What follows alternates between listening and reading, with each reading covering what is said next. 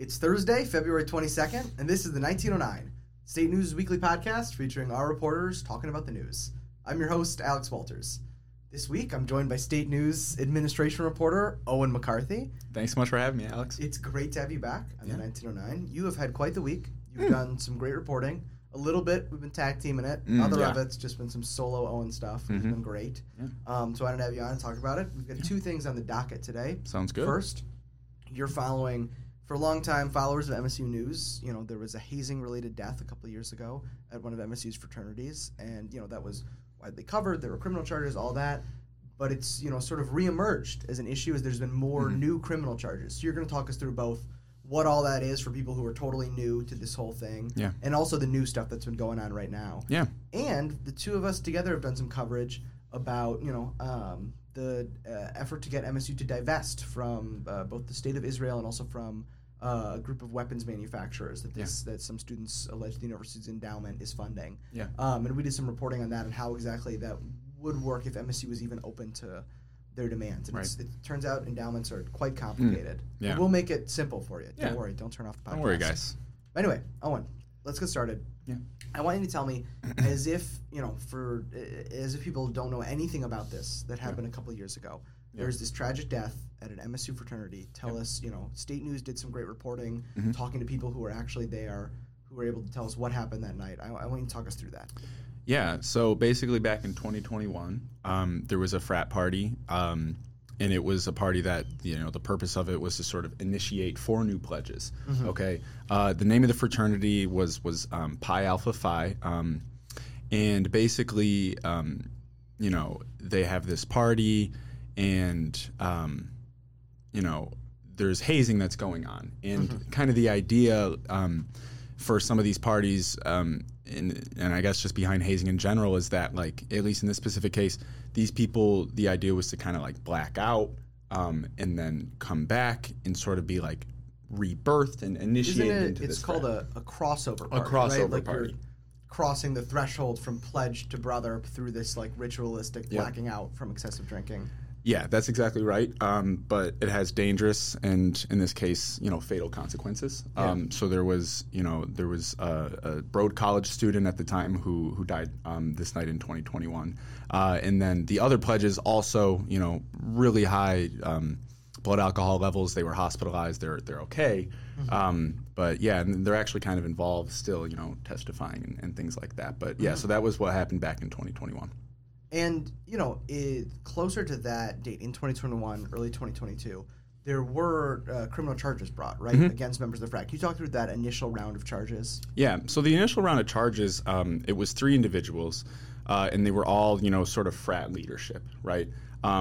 Charges against one of the people was dropped back then.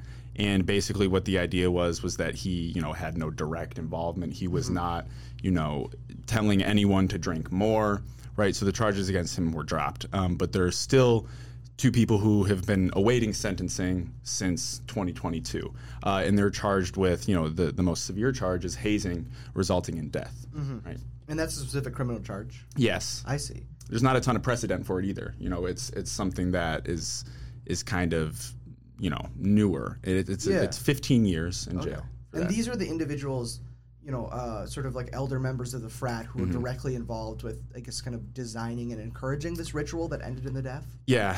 And then there's one person who, you know, the idea was they were, you know, there's a great story in the Lansing State Journal today that talks about this. But, you know, it was this one person who was kind of in these group chats saying that he was going to be buying the alcohol for the party. So you sort of supplied the means of the death. Right, yeah. But there's discrepancies over that. You know, I would encourage you to anyone to read the story in LSJ. But basically, you know, the defending attorney of that individual is saying there's actually no proof of a transaction of any alcohol being bought. Just that he talked about it in the group chat. Just that he expressed that he would supply some alcohol for the party.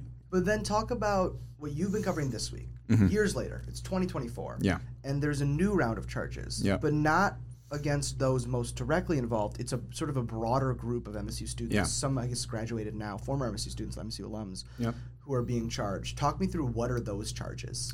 Yeah, so, the truth is there's not a ton of detail as far as what exactly these people did or what their involvement was. We're kind of waiting on that. All we've really gotten so far is a statement from the prosecutor's office basically just saying, through further investigation that ELPD was doing, they revealed that there were these people who were also involved and they need to be charged. I want to find the actual statement if I can. That'd be great. Yeah. Let's see. I know it's right here in this story. What do I? And so when they talk about, so they've been investigating this over, because we thought this was sort of wrapped up, that this was done, but it seems by this announcement that they've actually been sort of further investigating and trying to build charges against a wider array of people who are involved. But anyway, you have the statement. Yeah. So, this statement was originally given to MLive. Ingham County Prosecutor John DeWayne said further investigation by East Lansing Police resulted in the development of additional suspects. That further information was reviewed by the Ingham County Prosecutor's Office, which filed the additional charges. I see. Yeah. And there was actually someone I talked to in my story. He's an attorney who's representing someone who's been, awaiting sentencing since 2022. One of the first people charged who were directly involved. Yeah. Exactly. And he basically said, I'm also looking for that. Yeah. He basically said that he thinks there's a sort of, here's his quote, all of these people that were in or even at a fraternity where something happened, by their mere presence, they're being charged criminally. On everything I've seen, I don't see a basis for that, at least with respect to my client. And this is... So he's saying these new people that are charged are bystanders who were present that night. Exactly. Involved in sort of designing or carrying out this ritualistic crossover. Yes, exactly. And the person who said that was Brian Morley, the attorney who's representing Andrew Wen, who, just to clarify, is not related to Fat Wen, who was the person who died. But yeah, Brian Morley has been representing this individual since 22. And yes, he is saying, like, he thinks that implying that these people were kind of bystanders, but he also makes sure to sort of clarify that, at least with regards to my client, my client was not, involved. But yeah, he said he described it as like a mob mentality in bringing charges against people who may have been bystanders. And it's also... Is this sort of precedented to, because talk about these charges they put together for the death related to hazing, that's a new thing that prosecutors are able to do. Yeah. Is this also charging these, alleged, I guess, bystanders? These lawyers are saying people who weren't directly involved. Yeah. Is that new? Is that precedented? Is there, a way that we can figure out how this is going to look like, or is this something that's sort of new territory? Yeah, it is new territory. I don't know if there's maybe like a super niche example somewhere, but all indicators are that this is not something that happens really. And it's also worth noting that the family of Fat Wen who was killed, or I don't know if that's how we should phrase it, but who died that night. They are being represented by a law firm that actually specializes in frat hazing litigation, and there's not a lot of firms out there that do that. So it's definitely kind of a new territory. Yeah. Well, this is interesting. Something for people to watch if they're interested. And it almost reminds me of there's been so much attention on this Crumbly trial, right? As the country reckons with the idea of school shootings, of how can we through the criminal legal system maybe charge a broader array of people with their sort of participation in it. Maybe this case, which I'm sure you'll be closely following. For state news, can be an example for people looking, as we deal with, changing conceptions of hazing and, Greek life, what prosecutors can do in these situations. Yeah. So I'm excited to see what else you cover as this develops over the next, months and years and such. Yeah, for sure. But that's not our only topic of the agenda today. We've got you for a couple more minutes, Owen. Yeah. Divestment. Yes. And you and I, so for people not familiar, over the past few months, since October 7th, this conflict, Israel and Gaza, there's been a lot of activism on campus asking MSU to divest from these investments, some directly with the state of Israel, some with these weapons manufacturers they believe are tied to the conflict and sort of broader conflicts across the world. And we've covered a lot of students demanding this, students saying they want this or want that, the university being relatively resistant to those demands.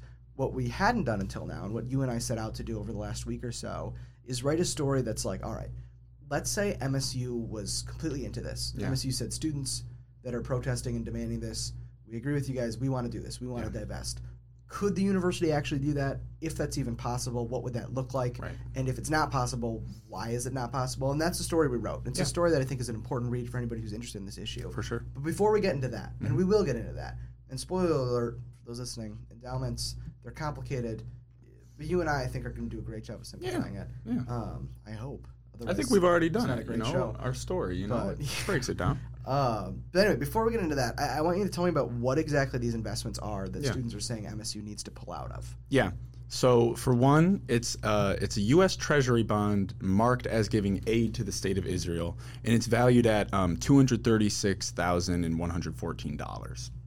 And then the other one, it's about $600 million in private portfolios from the following firms: Lockheed Martin, Northrop Grumman, Boeing, BlackRock, and BNY Mellon, which the students say fund weapons manufacturing. It's important to note some of those companies, namely, Boeing and Lockheed Martin, they are weapons manufacturers. Yeah, the other ones are more complicated. Yes. We'll get into that. And the Treasury bond is complicated too, because what MSU tells us is that it's bond funding aid to Israel, but it's a U.S. Treasury bond, but it's not necessarily military aid. It's actually earmarked only for refinancing Israeli debt.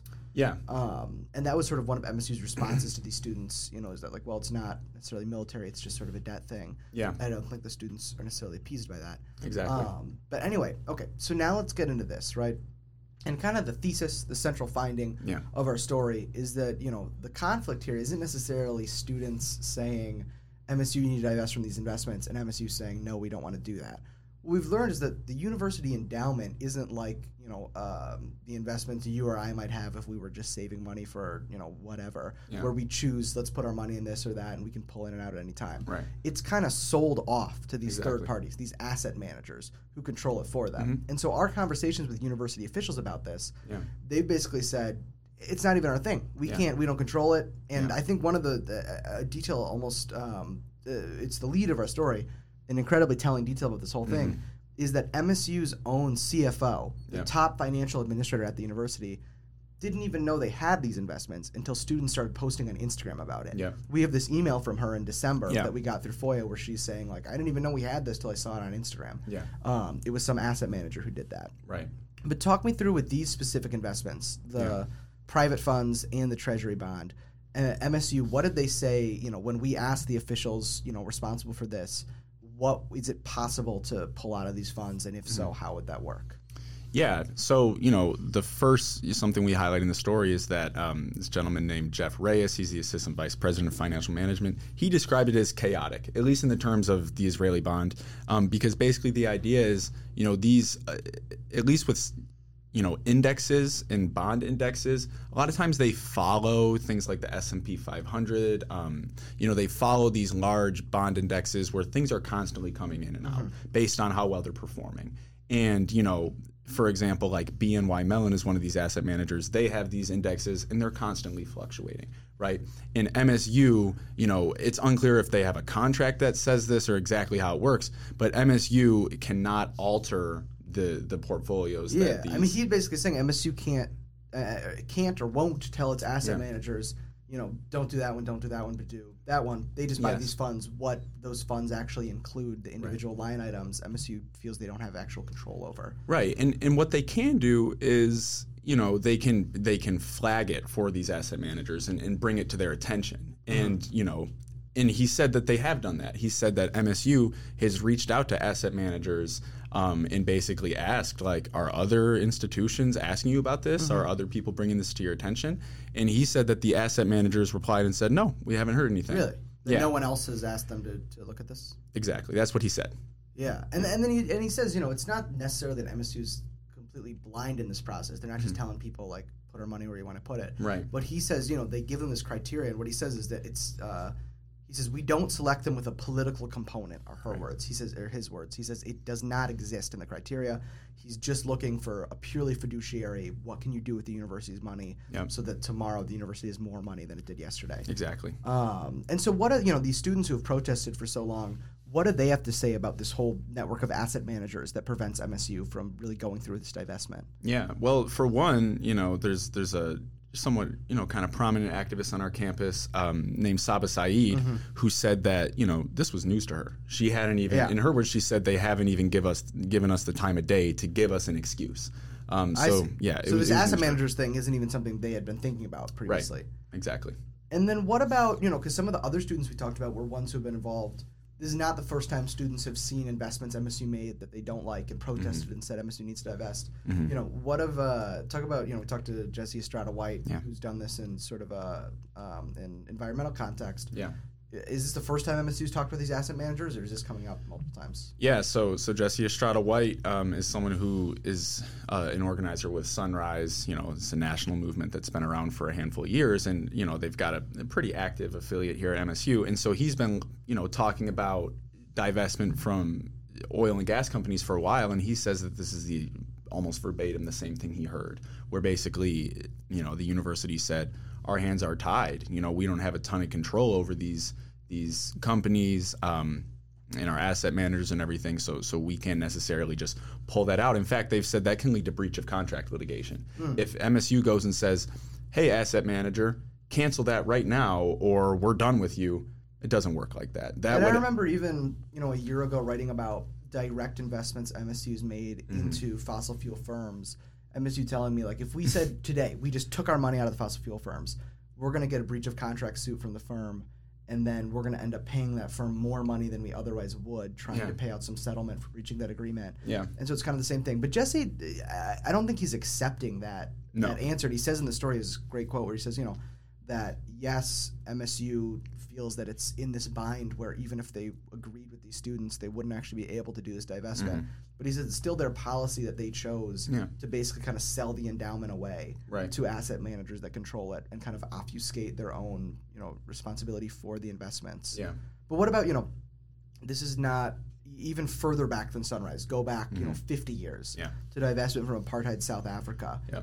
That is a successful effort. That's an effort where students told the university they didn't like investments, and MSU did divest, the first university in the nation to divest. A lot of historians say that MSU spurred the national divestment movement amongst universities. Why is that different? Why could they do it then and not now?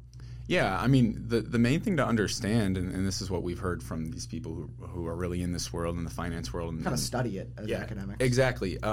Is, you know, the market and the instruments that we have for investment now are just vastly more complicated than they were back then. And also, when it comes to endowments, you know, universities really used to have a team of people that sat around and said, where do we want to put our money? This is where we want to put our money for these X, Y, and Z reasons. That's not how it works anymore, though. It's sort of selling it to third parties. Yeah. In fact, you know, Harvard was one of the last universities, obviously a massive endowment, one of the last universities to have more direct control. But even Harvard now, you know, it's not in their hands. You know? Yeah. And so why couldn't a university go back to that? Because we talked to somebody who, you know, not only do they study this, they run this nonprofit. All they do is activism and, you know, research around university endowments. You know, why can't a university go back to having a dedicated staff that runs its own endowment instead of selling it away to third parties? Yeah, so this guy, George Dyer, who we talked to, who's the executive director of the Intentional Endowments Network, like you said, you know, they work with trying to, you know, allow universities to align their kind of institutional goals with their investments. Yeah. And, you know, basically what he's saying is the reason why they're not going to switch back to this model where they have control is because one single university could never match the level of expertise in all the sectors of the financial world. They could never match the level of expertise of these, you know, massive, you know, asset managers that are all over the world and have a ton of employees and a ton of money behind them themselves. You know, so the idea is, you know, these asset managers, they really do in each sector. Whether it's global emerging markets, whether it's, you know, bonds, every single sector of the market, they have this expertise. And one university just simply could not match that level. Yeah. Well, you know, I think over the next weeks and months, the students, you know, they are undeterred. We were at an MSU student government meeting last week where not unanimously, but with the only vote in opposition was one abstention. Every other student in the student government voted in favor of a resolution calling for MSU to do this divestment. This week at Faculty Senate, at the University Steering Committee next month, there's going to be similar resolutions debated. It seems the pressure on MSU is not going to, stall whatsoever. The pressure is still there. But, you know, the university feels it's really in a bind where this isn't something that's possible to do. So we'll continue to cover it, but I'm glad we could have this discussion today because I think this is an important way to understand it. For sure. And thank you more broadly, Owen, just for coming on the show. It's great to have you. Yeah, thanks for having me, Alex. Yeah, well, that's all for this week of the 1909. We'll be back next week with fresh reporting from the great minds here at the State News. Until then, all the stories we discussed and a bunch more are available at statenews.com. Again, thank you to you, Owen, for coming on the show, our podcast director, Anthony Brinson, our video producer, Brad LaPlante, and most of all, thank you for listening. For the 1909, I'm Alex Walters.